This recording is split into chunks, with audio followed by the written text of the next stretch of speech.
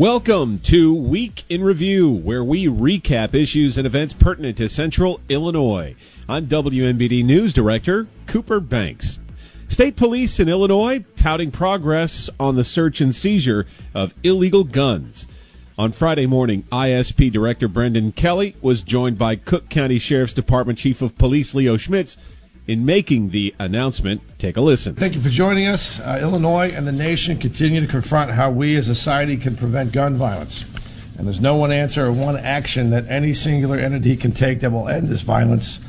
But many actors working together can make a difference while respecting individual rights. One tool the Illinois State Police uses to protect the public safety is simple, straight-on firearms enforcement. After legally obtaining a firearms owner identification card, circumstances may change and a person may become prohibited from possessing a firearm. This can include being newly convicted of a felony or making specific serious threats that cause a public safety risk, any number of state or federal firearms prohibitors. The Illinois State Police identifies thousands of individuals every year who are prohibited from possessing a firearm, and we revoke their firearms owner identification card. When that happens, a person loses their firearms rights under federal or state law. Local law enforcement is notified, and the individual is required to transfer their firearms to law enforcement or to someone who can legally possess them. Some of these individuals may be more dangerous than others. One example is a clear and present danger report ISP received from Batavia Police Department in mid-June. Within 3 days, ISP reviewed the report and found enough evidence to revoke the Ford card of the subject in a clear and present danger report. Law enforcement executed a search warrant and found a pistol, 2 rifles, more than 1,000 rounds of live ammunition, a ballistic vest, explosives, an incendiary device, and bomb-making materials in the individual's home. Ensuring compliance with firearms laws is an important tool that is needed to protect communities. Since the Henry Pratt shooting, ISP has conducted more than 750 firearms enforcement details from May 2019 to May 2022. Since the shootings in Uvalde and Buffalo, from mid-June through the end of July, ISP conducted an intense enforcement blitz around the state, focusing on those individuals who possess the greatest threat to themselves, who pose the greatest threat to themselves or to others. As a result of 201 details, the Illinois State Police conducted more than 1,700 compliance checks statewide just in that short time, resulting in 1,000 people, over 1,000 people, including today, being brought into compliance.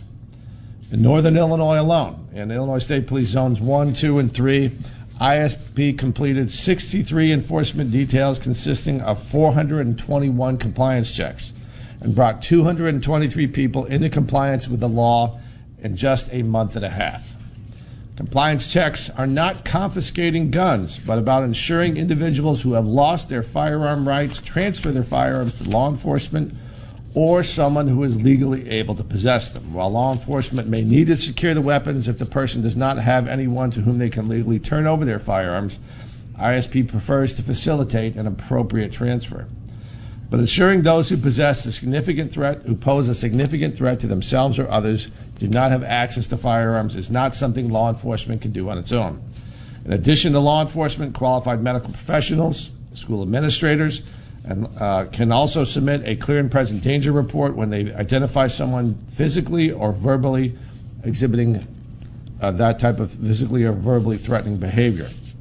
Family members or individuals who live with someone who is threatening violence can contact law enforcement for a clear and present danger report or seek a firearms restraining order from a judge. It is often people who interact with a person on a daily basis that notice threatening behavior. If you see something, say something. The Illinois State Police is charged with pursuing justice and protecting public safety along with our outstanding federal and local partners, and we will do everything in our power to prevent mass shootings and gun violence of any kind. ISP is offering grants to local law enforcement to help with firearms enforcement in their communities for a total of about $2 million in funding. Currently, 33 departments across Illinois have applied for that funding. The Illinois State Police will continue to use every resource at our disposal to keep firearms out of the hands of those individuals who pose a significant risk to themselves or others, while respecting individual rights. And with that, I'm very always honored to stand past, present, and future, with our partners at the Cook County Sheriff's Department, and I'm always particularly proud to stand with my friend Leo Schmitz, my predecessor, as well as the great chief of the Cook County Police Department. With that, Leo, it's all yours, sir. Yeah, thank you, Brendan. I like Brendan too, so I hang out with him. So, first of all, I'd like to say thank you for being here and good morning. On behalf of Sheriff Tom Dart, I'd like to say that he had the foresight about 10 years ago to put together teams to combat this problem, revoking FOIDs and getting the guns out of people that are clear and present danger and could cause problems. We're specifically going after people who have been revoked for the many reasons. It could be felony convictions, among other things, clear and present dangers. And the sheriff had the foresight to look at that years back. And in Cook County, we like to get out in front of those things. And so we have a team every day out there, and weekly meetings on anybody that could fit in these brackets. And what I'm here to do is support the Illinois State Police and the director, Brendan Kelly, on what they're doing with that. He's got a lot of revocations and things going on, which is going to help us to help combat what we just went through in other areas where people may have guns that shouldn't have them, and they can commit crimes. So with that being said, glad to be here, and I'm always in support of anybody in law enforcement that's trying to do the right thing, like the Illinois State Police are. Any questions? Sure. Yeah.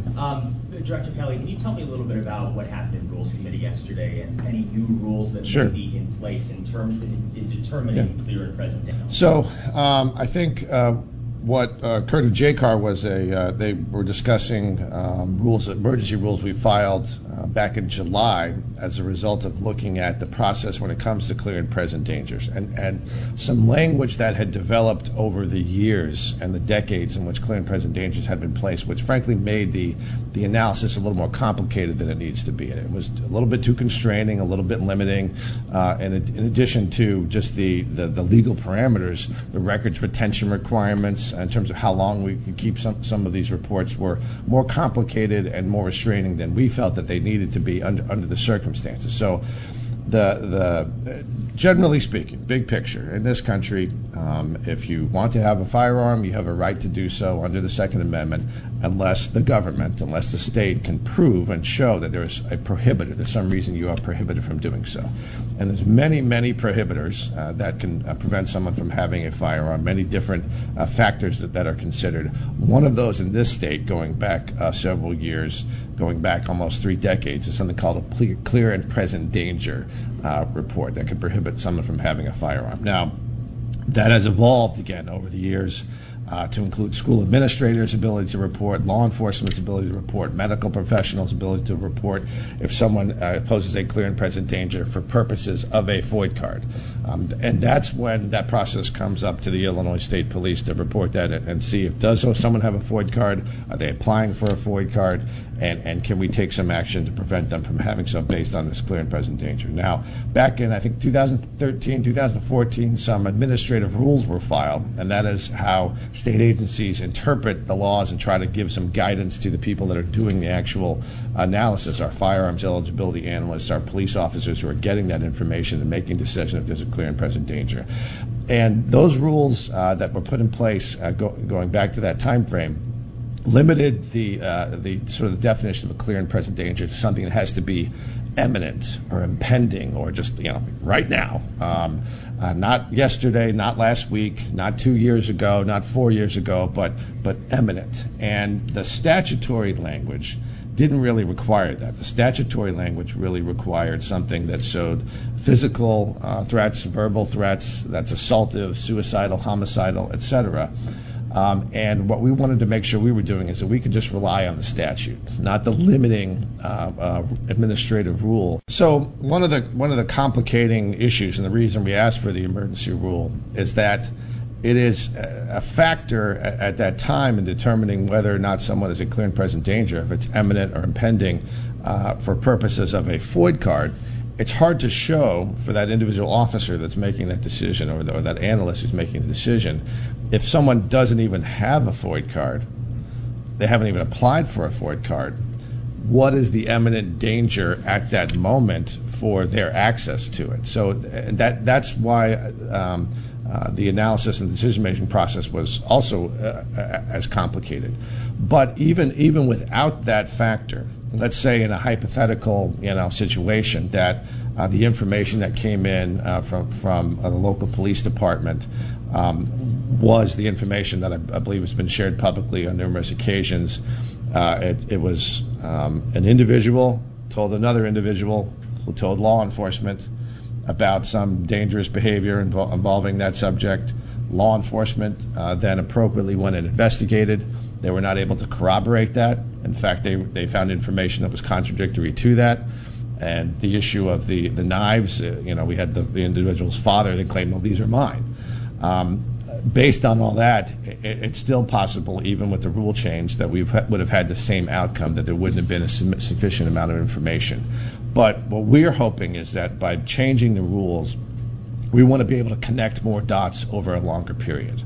Because there was other information, potentially months before that was not part of that clear and present danger report, something about maybe getting mental health treatment for, and there's a question, was that ever reported? Mental health professionals, they can report that, but we have to, assume that they're exercising good judgment as well. And if they didn't think it met the threshold for something that's reporting, then they reach that similar conclusion as well. One of the things I think is so frustrating is that if you look at all the clear and present danger reports, if you look at all the revocations that we do, the thousands of individuals that apply for a FOID card or have a FOID card, we find a prohibitor in their record, or there's a clear and present danger reported, it's something like 1.2% that ultimately there's some report that may get a FOID card later.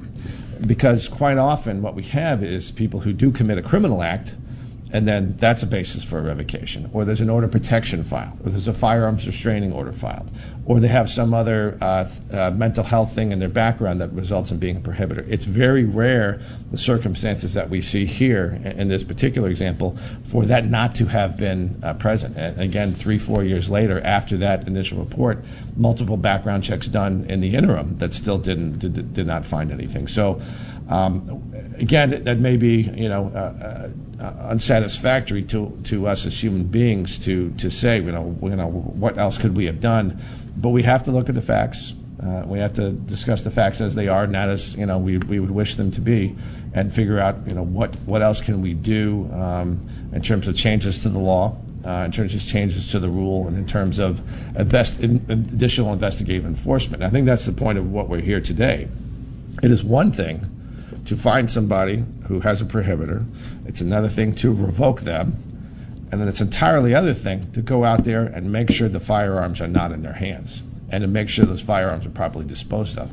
We are revoking and denying FOID applications. We are revoking thousands of those. But the real effort, the real sort of final frontier of this enforcement is making sure that we're going out there, finding the firearms and making sure they're properly disposed of. And there is still a huge number of individuals who've been revoked who are not complying with the law, and that's why we've taken these steps post Henry Pratt. There were no enforcement details like this, and that's why we've done hundreds of them and put hundreds of people into compliance, and that's why we built this out this summer, these special details, and that's why it's very important the work that's being done by the Cook County Sheriff's Department. They are doing those details, and now we have a $2 million overall grant option for local law enforcement so they can do that as well. It is a statewide effort. It is a tool that I think some local law enforcement have not been comfortable with. I think they had some concerns about the confrontational aspect of this and taking someone's firearms. But I will tell you what we have done has been able to develop a pretty good working model, how you can do this safely, how you can engage with someone who is the subject of one of these revocations and safely make sure those firearms are disposed of.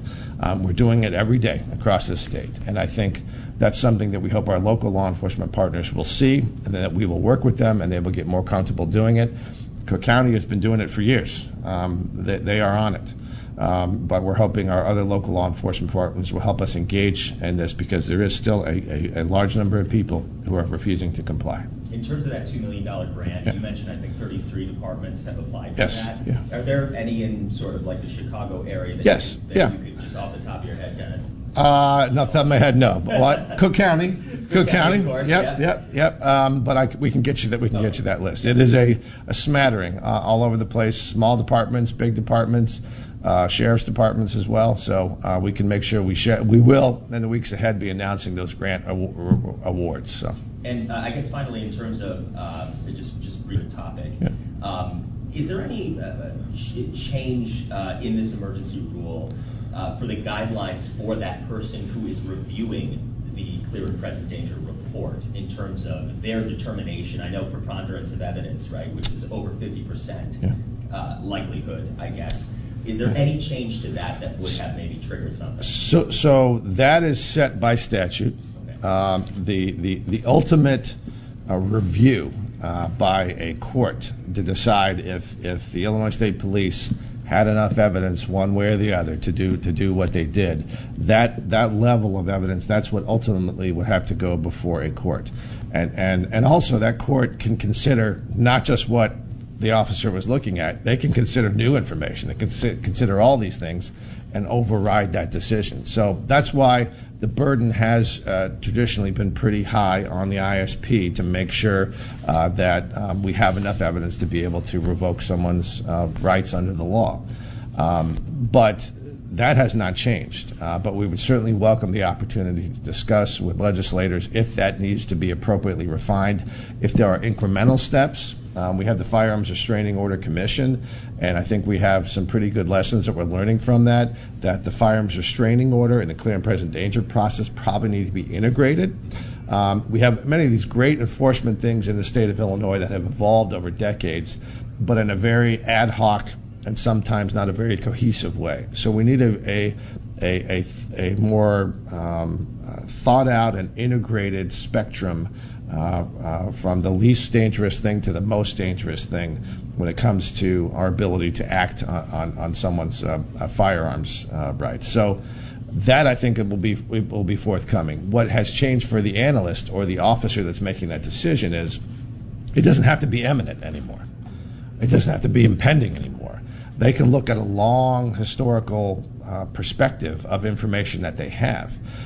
Whether or not someone has a FOID right now or a FOID application, that's not as critical anymore, because that, again, it doesn't have to be impending or imminent. You can look at a long history of things. So a report can come in. They can say this is problematic, this is dangerous, this meets this criteria. It's not imminent, it's not impending, but that doesn't matter anymore. We can hold on to this record in the event someone applies for a FOID, in the event someone in the future may have some conduct that we need to connect together to be able to prevent them from having a firearm. So yes, we asked for the rule change for that very reason, to make the decision a little bit easier for our officers that are doing that reviewing to be able to act.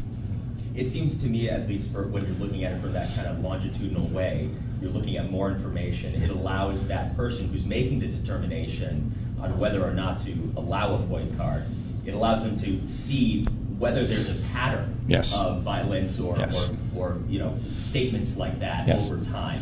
And that can, if I'm understanding it correctly, that is what can be helpful in determining. That will be helpful. It is difficult to show a pattern if at one particular date and time someone does something, has some conduct that is assaultive, that is homicidal, suicidal, verbal or physical, and there's a determination, an assessment made that is not enough even at that point, given the totality of the circumstances, and that record is not retained, to then see similar behavior. Because sometimes that first conduct may not be enough, but if you see something similar months down the road, years down the road, encounters with law enforcement, more mental health issues, more threats being made that you can substantiate, that painting that whole picture is very helpful to law enforcement. It's very helpful to the analyst who's making that decision,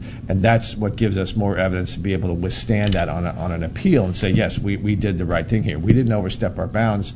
We are doing what's necessary to protect public safety, but we got to have that info, and having a broad perspective of that information is what's going to make it easier for officers to make that decision to be able to act in terms of protecting public safety. Folks from right here at home, helping in disaster areas across the Midwest. And I had the chance to speak with one of the folks who knows them, and they still need more volunteers. Here's my conversation with Brian Williamson of the American Red Cross of Central Illinois, focused on the flooding disasters to our south. Word on the street has it that there are some folks from Central Illinois who have taken time out of their lives to get with the Red Cross and help out victims who have been so devastated to our south and our east. Please fill us in on what folks are doing here. Sure. So volunteers from the Illinois region have joined the national response for the Red Cross in Kentucky after the flooding that happened there. And approximately 430 or so trained Red Cross disaster workers from across the U.S. are on the ground actually helping provide things like a safe place to stay, food to eat, critical relief supplies, emotional support for those affected by the tragedy, and approximately half dozen or so from the Illinois region, as you mentioned.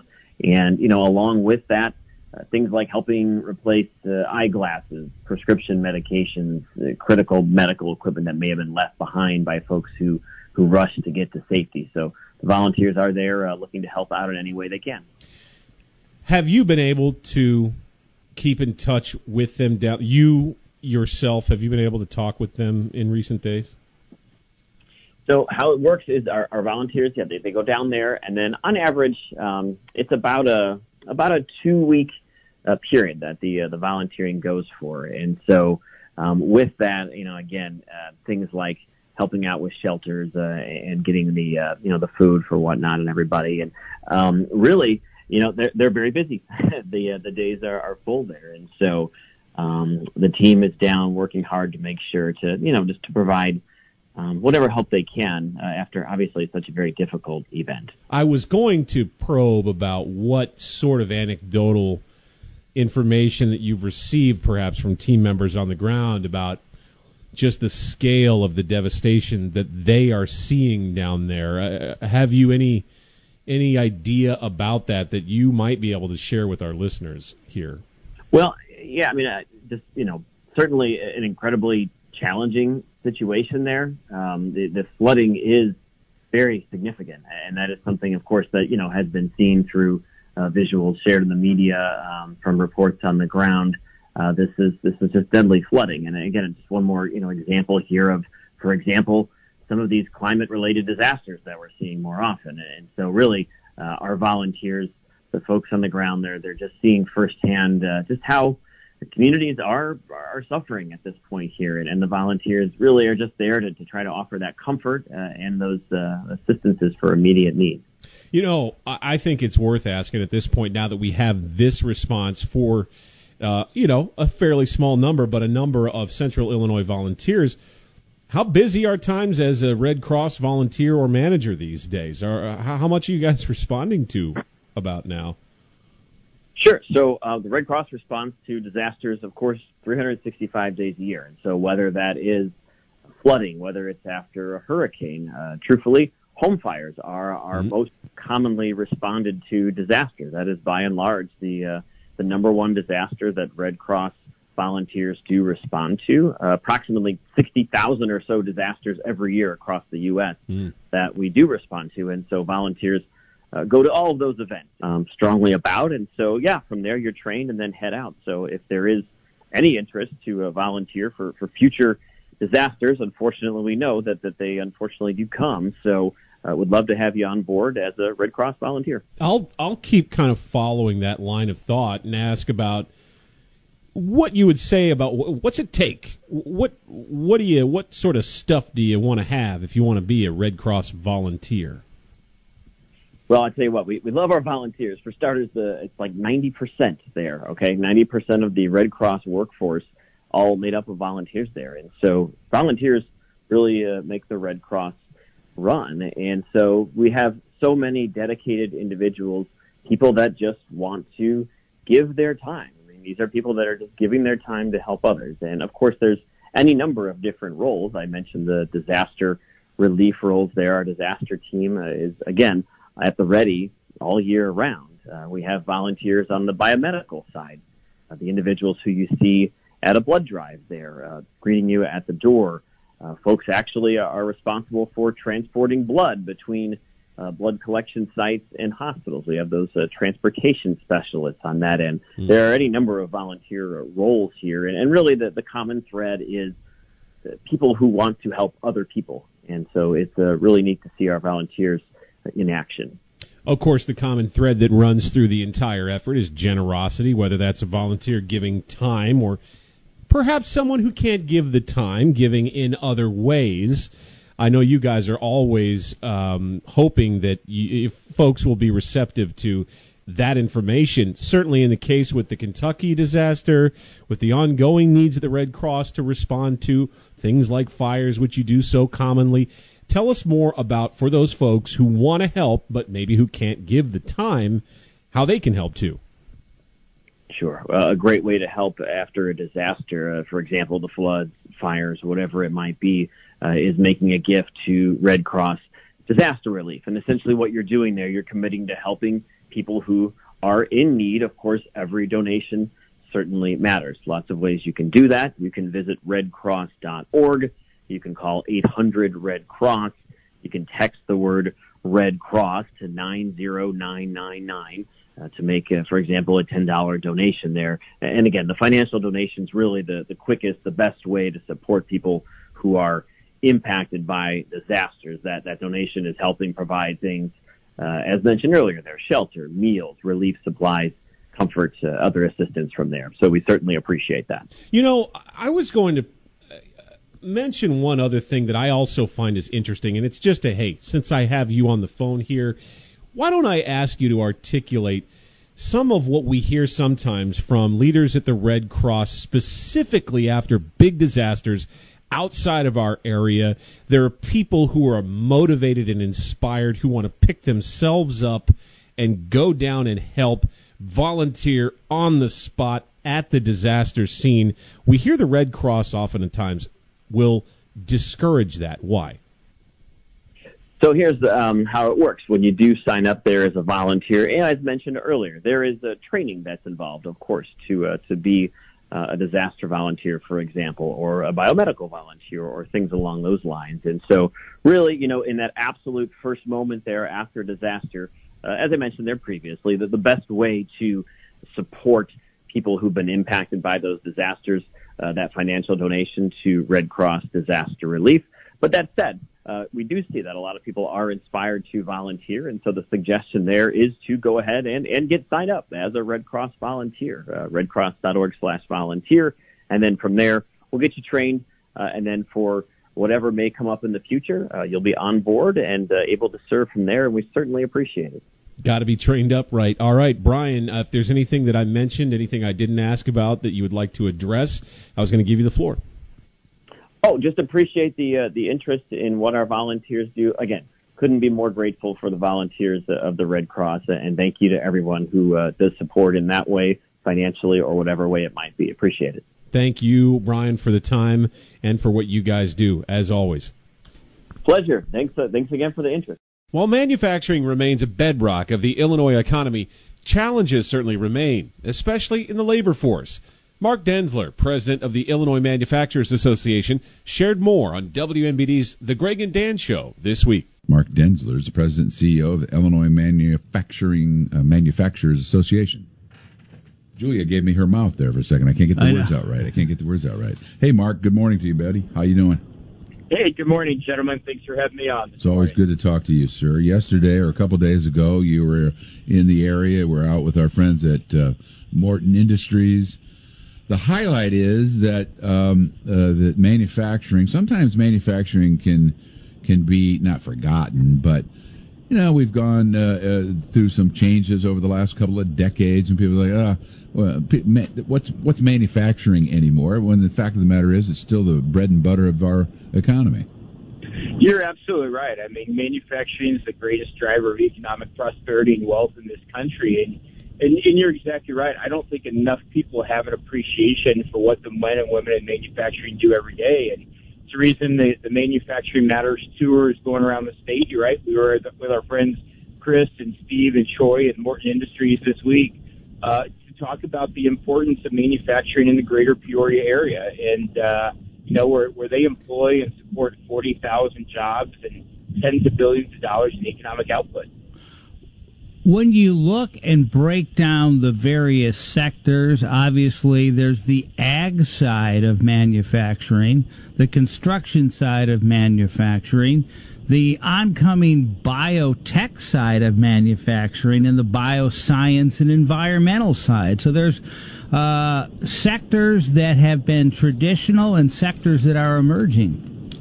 You're exactly right. The single largest share of Illinois' manufacturing economy is in the food space, which, as you note, is directly tied to the agricultural sector, which Illinois is a leader nationally as well. But we're a diverse state, and so whether it's heavy equipment, which you have in your backyard, food, pharmaceuticals, chemical, electronics, steel, Illinois has a diverse manufacturing sector, and across the state, 662,000 people work in manufacturing, annual economic output of $600 billion, which makes it the single largest share of our economy, 14%. And again, most people don't realize it because they drive past manufacturers that are oftentimes in gray, nondescript buildings and industrial parks, and they don't know the cool things that are being produced in those factories today. I got an idea for you, Mark. We should have a website called What Goes On In There. What goes on in there.com, because you drive by places. Even me, I've been around this area most of my life.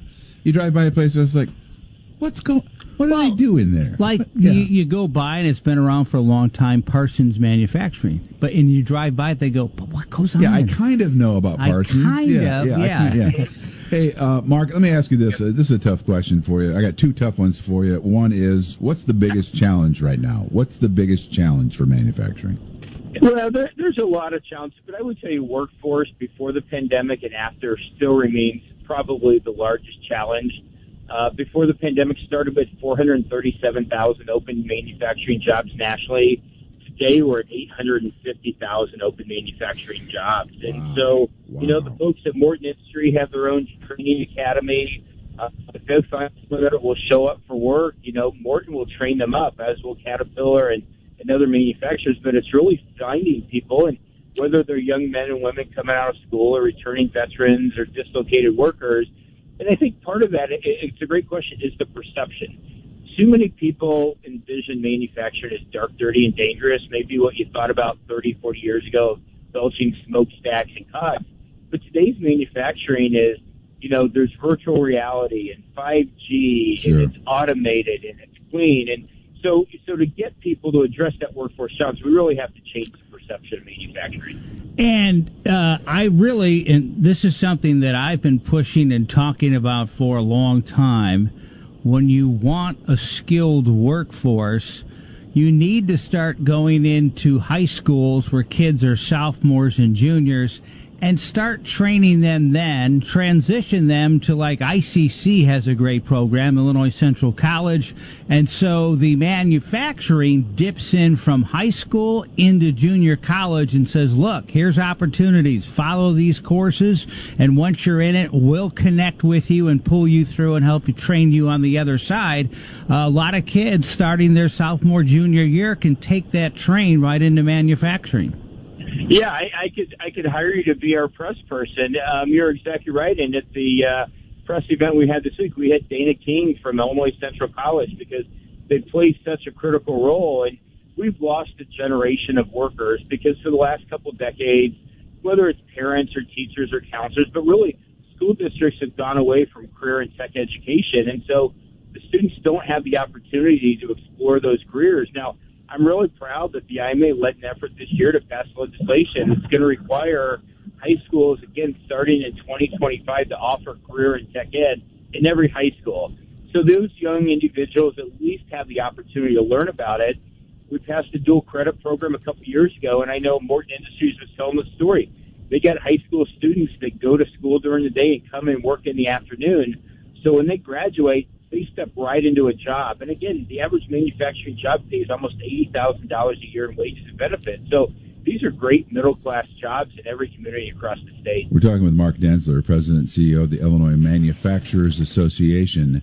All right, here's a complicated one that we could talk about for an hour. So I grew up in Pekin, Illinois, down the road from this radio station, and it's a story I'll tell you some other day, but my dad was part of the beginning of what is now Morton Industries with a man that he knew named Mr. Rinkenberger. And in that era of the 60s and 70s, the manufacturing employee, whether they were at Morton Welding at that time or they were at Caterpillar or Keystone Steel and Wire, they made a really great living, affording nice homes and boats and vacations and sending kids to college, right?